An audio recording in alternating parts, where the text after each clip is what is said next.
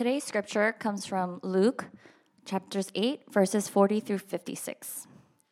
Now when Jesus returned, the crowd welcomed him, for they were all waiting for him. And there came a man named Jairus, who was a ruler of the synagogue. And falling at Jesus' feet, he implored him to come to his house, for he had an only daughter, about 12 years of age, and she was dying. As Jesus went, the people pressed around him. And there was a woman who had a discharge of blood for 12 years. And though she had spent all of her living on physicians, she could not be healed by anyone. She came up behind him and touched the fringe of his garment, and immediately her discharge of blood ceased. And Jesus said, "Who was it that touched me?" When all denied it, Peter said, "Master, the crowd surround you and are pressing in on you." But Jesus said, "Someone touched me, for I perceive that power has gone out from me." And when the woman saw that she was not hidden, she came trembling, and falling down before him, he declared in the presence of all the people why she had touched him, and how she had been immediately healed. And he said to her, "Daughter, your faith has made you well. Go in peace." While he was still speaking, someone from the ruler's house came and said, "Your daughter is dead. Do not trouble the teacher anymore." But Jesus, on hearing this, answered him, "Do not fear. Only believe, and she will be well." And when he came to the house, he allowed no one to enter with him, except Peter and John and James, and the father and the mother of the child. And all were weeping and mourning for her. But he said, "Do not weep, for she is not dead, but sleeping." And they laughed at him, knowing that she was dead. But taking her by the hand, he called, saying, "Child, arise." And her spirit returned, and she got up at once. And he directed that something should be given to her to eat. And her parents were amazed, but he charged them to tell no one what had happened. The grass withers and the flowers fade, but the word of our God endures forever. Good morning. All right, good morning. Good to see everyone here today. My name is Josh, and I'm one of the pastors here at Exilic. Thank you all for coming out to worship with us. I know that for some of us, coming to church may actually be a big deal, and every morning we may really struggle with ourselves and really wonder if this is going to be worth it. So for those of you who had come out this morning, despite the internal struggle you had, we just thank you and we welcome you here today. Now, if you're joining us for the first time, our church has been going through a preaching series on miracles. Now, miracles are common in the scriptures, and they display to us an extraordinary working of God's power that works outside of what we would consider natural. And perhaps a miracle that all of us, regardless of our faith, perhaps something that we've heard of at least once in our lives, is in the Old Testament when God split the Red Sea in half. And so miracles are often very dramatic and honestly, frankly, quite difficult to believe. 18th century Scottish philosopher David Hume once said, "A miracle is a violation of the laws of nature, and as firm and unalterable experience has established these laws, the proof against the miracle from the very nature of the fact is as entire as any argument from experience can possibly be imagined." That's a really long-winded way of saying that there's no way miracles can still exist. In fact, even Christians have sought out to explain miracles in a way that would be more palatable to skeptics of the faith. Theologian Rudolf Bultmann once said, "It is impossible to use electric light and the wireless and to avail ourselves of modern medical and surgical discoveries and at the same time to believe in the New Testament world of spirits and miracles." This theologian also says that if we are living in a current time as this, then it would be right for us to believe that miracles are impossible. For modern day people like us, miracles may also seem completely irrelevant. When we read through the scriptures, when we go through these sermon series, a lot of us may be thinking, these are just stories to grab our attention. What does this miracle have to do with me? If I don't see this miracle occurring in real life today, how can I possibly learn from this, and what can this add on to my life? But I wanted to contend a little bit here today that miracles in the Bible, they first show us a God who stands above nature. for all of us here today, the God that we speak about, the God that we teach, and the God that some of us may worship, he stands above the natural realm of things that we're accustomed to. And in some ways, that gives us a great sense of comfort because he can do things that we can't. That's a very simple thing there. And secondly, I think the miracles of the Bible, which I believe to be real historical events, they point to an even greater work of God, namely the work of his salvation for his people. The miracles in the Bible often they point to a very real spiritual need in all of his people by pointing us to a greater redemptive work that Jesus shows for us. And to show that today, I wanted to bring us through this passage, a very well-known passage for those of us who have maybe grown up in the church. And in the book of Luke, he illustrates and he narrates this passage, and he brings us through a narrative by showing us two very different characters. In fact, these two very different characters, their lives are parallel to each other until they finally intersect at Jesus. It's like we're watching two different characters in the same film until they're intersecting at the same plot point. If you've ever watched Tarantino's Pulp Fiction, he does this very, very well. Now, in our case, the two characters that we're going to be studying today are a woman who's been suffering from a bleeding disorder for 12 years, and as well as an unnamed 12-year-old little girl, daughter of a synagogue ruler. Immediately, you see the parallels there, the significance of the 12 years.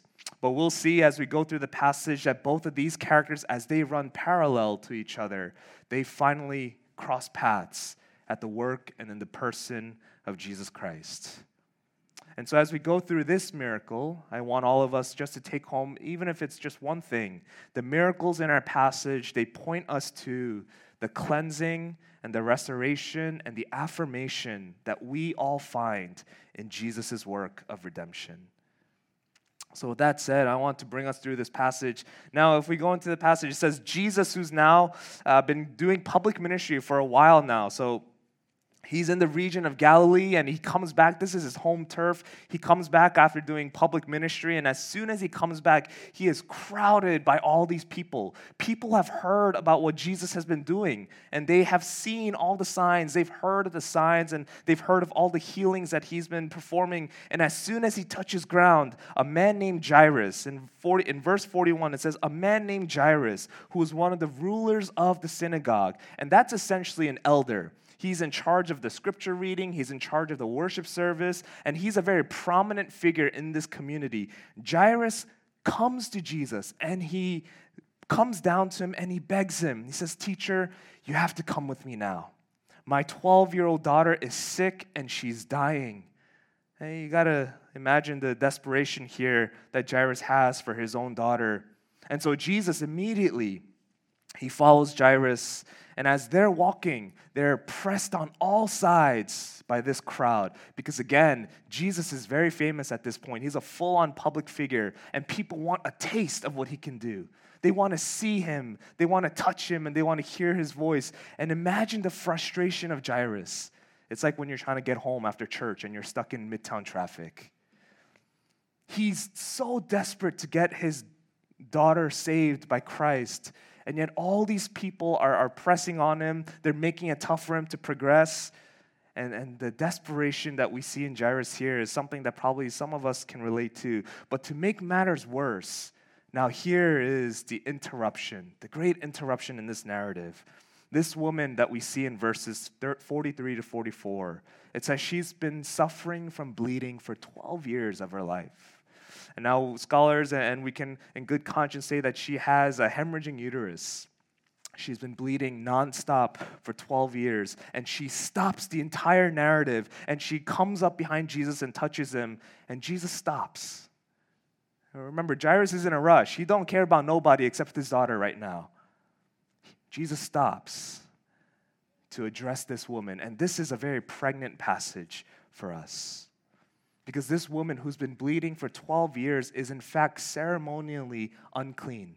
If we go into the Old Testament, there are a lot of purity laws and a lot of cleanliness laws, and it says in the book of Leviticus that anyone who has any unnatural discharge of bodily fluids is considered to be unclean. And so this person who is unclean has to quarantine themselves from rest of society, from the worship place. They can't touch anyone at the risk of making that other person unclean as well. In fact, it goes so far as to say that if you are unclean and there's discharge from your body and you touch bedding or you sit on a chair, even the furniture that your body touches is unclean. And a lot of people ask why they would have these certain laws. And you have to understand, way back then, they didn't have the common health knowledge that we did. And this was really in order for them to keep the rest of the community safe from contagious diseases. And we've all experienced this a couple years ago, haven't we? When we felt so unclean, anytime we came into close contact with someone who may have COVID. And so what do? We go into quarantine. We go into isolation. We take a test. And we wait for those 2 or 1 lines. I don't even remember what 1 line is anymore. We wait for the results to come out, and you're anxious, and it comes out positive. So what do? You close all the doors, you close all the windows, you tell your friends you can't make it. If you have a family, you go into your own room and keep the wife and the kid in a different room, and you anxiously wait. You wait until that negative result comes out. But imagine that for 12 years. 12 years of isolation, 12 years of being separated from your family and your friends. This period of isolation was essentially a period of exile. Because she was still unclean, she couldn't start a family. She couldn't have kids of her own. She couldn't even worship in the same place as the rest of her people were. She is isolated for more than a decade. And you have to imagine what that could do to someone. Imagine what the loneliness from that isolation can do to us. But I imagine for this woman, one day she woke up and she felt that she was bleeding. But it's no big deal because she's experienced this before. It's part of her monthly cycle. And so she waits. She's going to wait 7 days because after 7 days, she'll be considered clean again. And she waits 7 days. Blood hasn't stopped. And she says, this is strange, but maybe it's just a little bit of an overflow this time around. Another week goes by. Blood's still not stopping. And so it says in the passage that she had spent her living on physicians because after weeks and months and years, she realizes that something is wrong with her body. So she spends all of her money to go to these doctors. And doctors back then, they either catered only to the rich or they took advantage of the poor. So you would imagine that after all her visits to the physician's office, she's left broke and even more lonely than she was before because she still feels and she knows that she's unclean. And even in her isolation, she's hearing the voices in her community. Don't go to that woman. Don't touch that woman. Don't go near her home. She's unclean. And she is separated, completely separated from everyone she loves, everyone she knows. And 12 years is enough time for the people in her community to forget about her. I don't know if you've ever faced this kind of isolation before. I doubt any of us have. But just even on a smaller scale, we've all somehow felt some sort of isolation. I remember when I was in elementary school, and for one of the days, my mom packed me lunch, and none of my friends sat next to me because the lunch smelled too bad. And in that moment, it was so harrowing because all my friends who I used to eat with, they don't want to eat with me anymore because I smell, and so I had to sit alone at the cafeteria table. That's isolation. Or perhaps you're like me in a different way, where you've been struggling with something for so long. Perhaps it's depression. Perhaps it's your anxiety. Perhaps it's family baggage, a series of broken relationships. And you begin to get into your own head and you ask yourself, what's wrong with me? Why am I like this? Why can't I just be like that other person? Why can't I just be in society and just be a normal person? Why am I so messed up?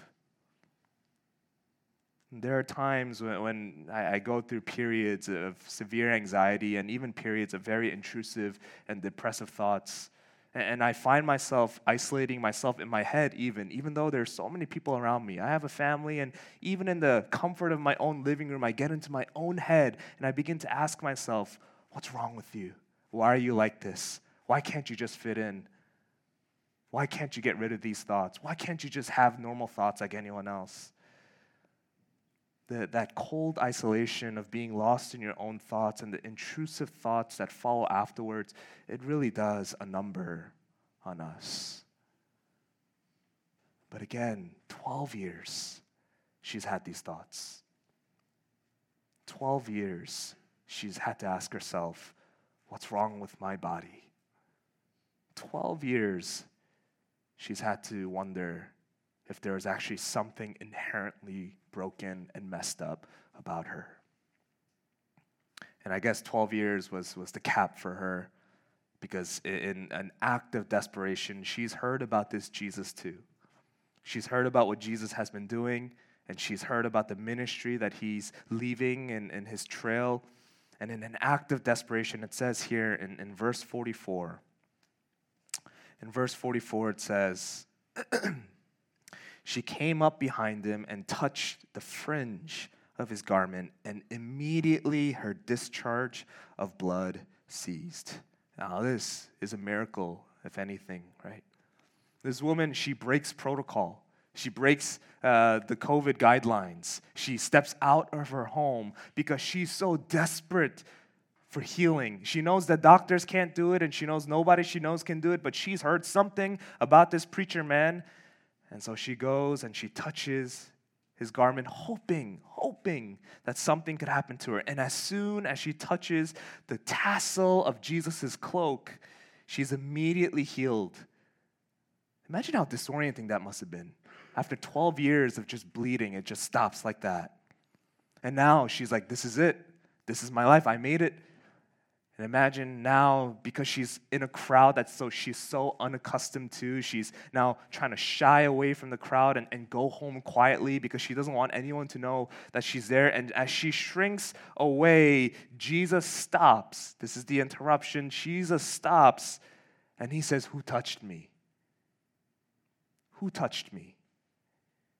Because despite all the people around him, Jesus is keenly aware of that broken woman. He says, who touched me? And after stopping, and Peter says, Jesus, there's so many people around you. Everyone's touching you, man. Just, can we move on? This man's daughter is dying. Let's go. And Jesus says, no. Someone touched me.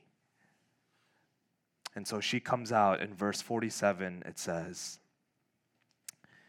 she says, when the woman saw that she was not hidden, she came trembling and falling down before him, declared in the presence of all the people why she had touched him and how she had been immediately healed. She comes trembling because she's scared of what Jesus is going to say. This is a teacher of the law. She knows what he knows, and she's afraid that he's going to say something along the lines of, you shouldn't be out here. You shouldn't have done that. Who do you think you are?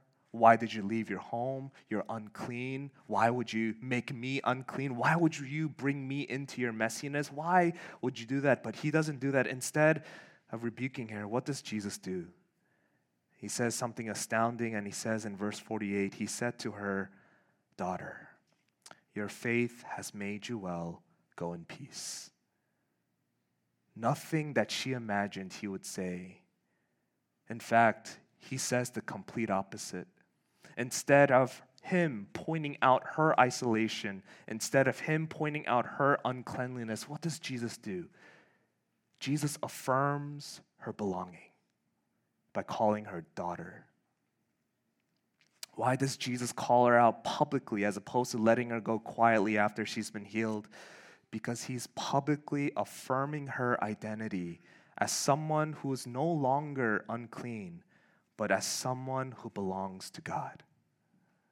He does this in front of all the people, as if to tell them, she's one of yours now. She belongs to your community now because she belongs to God. He does this publicly so that people can see that what he does is not just healing her physically, but he's bringing her back out from isolation into a fold, into a sense of belonging. And he says, you no longer need to isolate yourself for any reason because you belong to God, is what Jesus tells her in this passage. The bleeding woman comes to Jesus in hope for physical healing, and yet she finds so much more. And so the question for us today is, what do we need to bring to Jesus today? Well, what do we need to bring to Jesus today at this point in this hour? What brought us out of bed to come here? Was it a friend or was it a sense of guilt? Whatever it may be, what do we need to bring to Jesus today? What sort of messiness do we have that only Jesus can address? Maybe it is, as we said earlier, that family baggage that you carry around with you everywhere you go. Maybe it is a sense of fear, thinking that you'll never find love because your family is so broken. Maybe it's a series of broken and messed up relationships that really influence the way you think about relationships with other people. Maybe it's that one thing that you can't bring yourself to tell even to your closest friends. Maybe it is the weight of your anxiety and your depression. What is it that we need to bring to Jesus today? What is it that we need to be freed from, that we need to be brought out of? Because if and when we bring that to Christ, Jesus doesn't rebuke us. Jesus doesn't say, get over it. Jesus doesn't do any of that. But he calls us son and daughter. You belong with me now. You belong with a good Father. You belong in the family of Christ. You're not too broken for Jesus. None of us are too messed up for Jesus. None of us are too unclean for Jesus. So long as we bring it to him, he says, you are well. And now that's the story of the bleeding woman. But because so engrossed in her, we forget about that dying girl, right? Because if we look at it objectively, her situation is a lot worse, the dying girl, because she's dying. And so we mentioned earlier how these two characters, they run parallel. They have a lot of similarities. We mentioned how the significance of the 12 years is important for them both. But also imagine how they run parallel in their differences. The bleeding woman is isolated and she's poor and she's marginalized, whereas the woman, the daughter of Jairus, she probably lived in affluence. She's surrounded by people who love her in her home, and she has all the needs that met for her, and she has all the resources she needs. And yet, despite her affluence and despite her place in society, she still needed Jesus.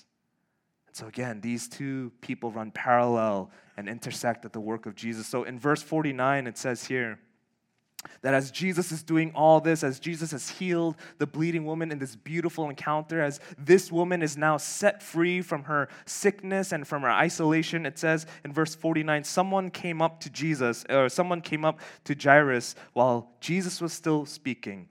Someone from the ruler's house came and said, "Your daughter is dead. Do not trouble the teacher anymore." Jesus took too long. Imagine how Jairus felt at that moment. Jesus, I came to you because I believed you could heal my sick daughter. I came out of my house and I'm trying to bring you home, and I'm trying to have you enter my home so that you can heal my daughter. But because of this woman, my daughter is dead. I think that's how I would have felt.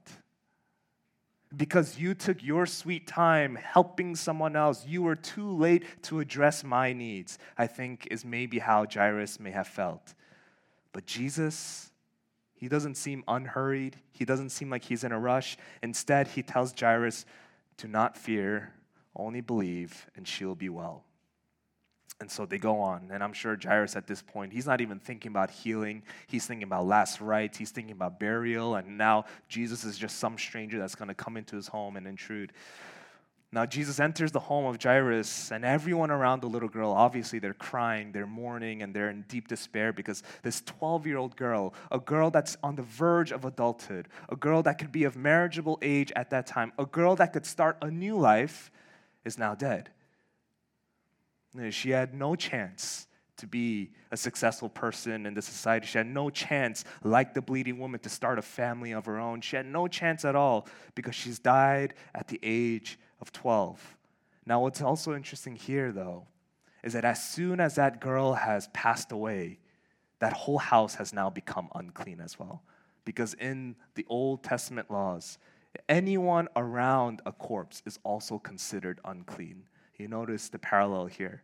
The bleeding woman was unclean and isolated herself, and now this little girl, now that she has become a corpse, she has rendered the entire house unclean. Everyone around her is unclean and needs to go into cleansing rituals. Now Jesus has another bout with uncleanliness, except this time he willingly enters into uncleanliness to restore it. Whereas the bleeding woman brought her uncleanliness to him, now he steps into it. He steps into death because death doesn't distinguish between the poor and the rich. It takes everyone without discretion. And just as the poor woman had used up all of her life savings to get well, I'm sure Jairus had used a lot of his resources to make sure his precious girl wouldn't die. And yet no amount of money and affluence could actually help this little girl. For both people, it was only Jesus who met their real need. It was only Jesus who was able to save them. Now, I want us to realize, despite the city that we live in, despite the jobs that we may all have, despite the success that we have all tasted, and many of us are children of immigrants, and we made it, right?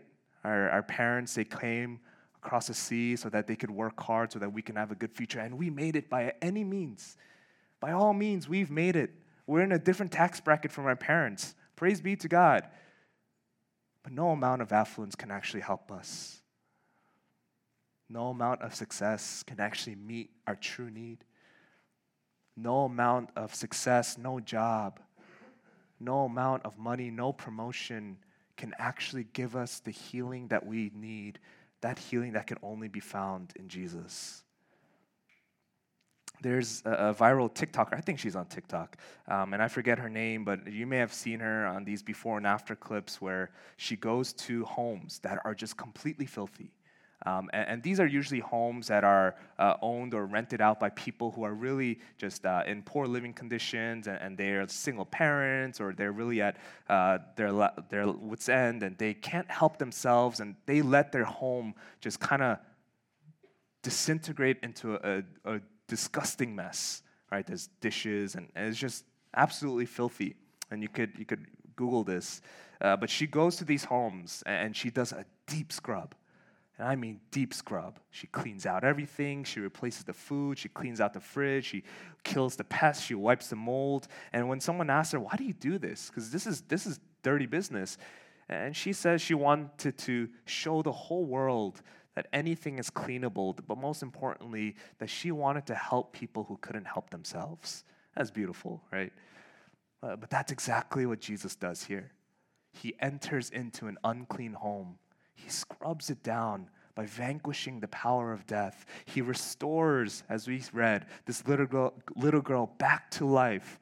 And in doing so, he shows us that he does a work that she couldn't have done by herself. He steps into the uncleanliness. He steps into the brokenness, restores it, and restores her back to life. And now, if he can do that for someone who is clinically dead, how much more can he do for us? If he can do that for a dead little girl, how much more can he do for us? Now, if you're new to the faith, or if you're unfamiliar with the faith, this is what we believe here today. That regardless of how you may feel about the state of your life, that regardless of how broken and regardless of how painful it may be, if we bring these things to Jesus, Jesus and Jesus alone can heal us and make us whole. Jesus alone makes us whole. This goes for all of us gathered here today. We're going to go back to our jobs tomorrow, and we're going to be chasing that bread. Amen? You're not supposed to say amen to that. That's the whole point of the message. But only Jesus can make us whole. We need to become keenly aware of the own brokenness in our lives, and we need to be aware of the power of God and his work that can be possible in our lives. Now, as we close this narrative, in both these miracles, Jesus shows us that he is not only able to perform such miracles, but that he is pointing to a greater work that he'd perform later on. Except he wouldn't be performing a miracle for just certain groups of people, but he would be performing a powerful work for all of his people. Just as the blood of the bleeding woman considered her or made her unclean, in a grand reversal of things, the blood of Jesus that was shed out for us, that was poured out for us, that poured out and gushed out from his wounds, that blood makes us clean. The blood that we see on the cross of Christ is what cleanses us of all of our sin and all of our iniquity and brings us back in fellowship with him. It says this in 1 John 1. It's here on the screen. But if we walk in the light as he is in the light, we have fellowship with one another, and the blood of Jesus, his son, cleanses us from all sin. Blood is a symbol of life, and for us who believe in Jesus, his blood has made us alive again. At the same time, Jesus' death is not a death that makes his house unclean, but it's a death that brings us to life. We have new life because Jesus has died for us, and we will rise again with him because he has resurrected as well. See, the miracles that he has performed in this passage point us to a greater work of redemption, the cleansing of our sins by his blood, and the new life that we have in him by virtue of his death and resurrection. If we believe this today, then we are healed. And the other thing that we see is that despite how isolated, and I know a church of our size, it could be very easy to feel isolated. You feel like you're not heard and you feel like you're not seen. But despite that, nothing can separate us from the love of Jesus. Romans 8:38-39. For I am sure that neither death nor life, nor angels, nor rulers, nor things present, nor things to come, nor powers, nor height, nor depth, nor anything else in all creation will be able to separate us from the love of God in Christ Jesus our Lord. When you look at these miracles, I want you to note the demeanor with which Jesus approaches the people who need healing. It's compassion, it's love, it's utmost care. I want us to believe today that when we bring our brokenness to him, he approaches us in the same demeanor, with love and with care and with compassion. Now, before I close, I want us to think about just one more character, food for thought. This man Jairus, he's kind of a side character here. The main character is Jesus and the two women that he's healed. But I can't help but wonder what became of Jairus after these encounters. Scriptures don't say, and so we tread carefully to presume. But if I could imagine just for a moment how life went on for Jairus, he was a well-established man in his community, busy with his temple duties, a righteous man by any means, and probably pretty affluent and had anything he needed. But I wonder how his encounter, that interruption with the bleeding woman, changed the way he saw the poor and marginalized in his own community. Think about it. His whole life was put on pause because his daughter was dying, and then she died, but Jesus stopped to address the poor and the marginalized. Now, we don't know what happened to Jairus, but I would think that any time he saw someone who was isolated and poor and marginalized and oppressed in his own community, he would think back to Jesus. Even if it meant interrupting his life, even if it meant being inconvenient in his plans for his success, he would stoop down just the way Jesus stooped down to this woman, just the way Jesus approached her with tenderness and care, that he would help those who are poor and marginalized. The hypothetical of Jairus, I think, is an important application for us today. Not only do we believe in the powers of Jesus for our souls, that he cleanses us, restores us, and affirms us through the work of his redemption, that he stands above nature and can do marvelous things, but do we have his eyes for the people around us? Do we have the courage to stop everything to tend to the needs of the poor and the marginalized in our city? We live in such an amazing city with so much disparity between the rich and the poor. and yet we have the love of Christ to show us what to do. And so that's my hope and prayer for our church today, that we would bring to him all of our brokenness, that we would be brought out of our isolation, that we would believe in his power to heal us, that we would know his love for us, that we are not too broken for him, and that also we would be an extension of his compassion to those who need it the most in our cities, in our families, and in our jobs. May that, the love of Christ, charge us and move us forward to another week. Let's pray. God, we thank you for your word, for your word testifies to your powers. And we pray that today, as we learn about this woman and this child, that we too would bring to you what is broken and what is unmanageable by our own strength, that we would find healing in your love for us, that also, God, we would have the same love and compassion for those around us who are still lost in isolation, who are still marginalized. We thank you and we pray this for your glory. In Jesus' name we pray. Amen.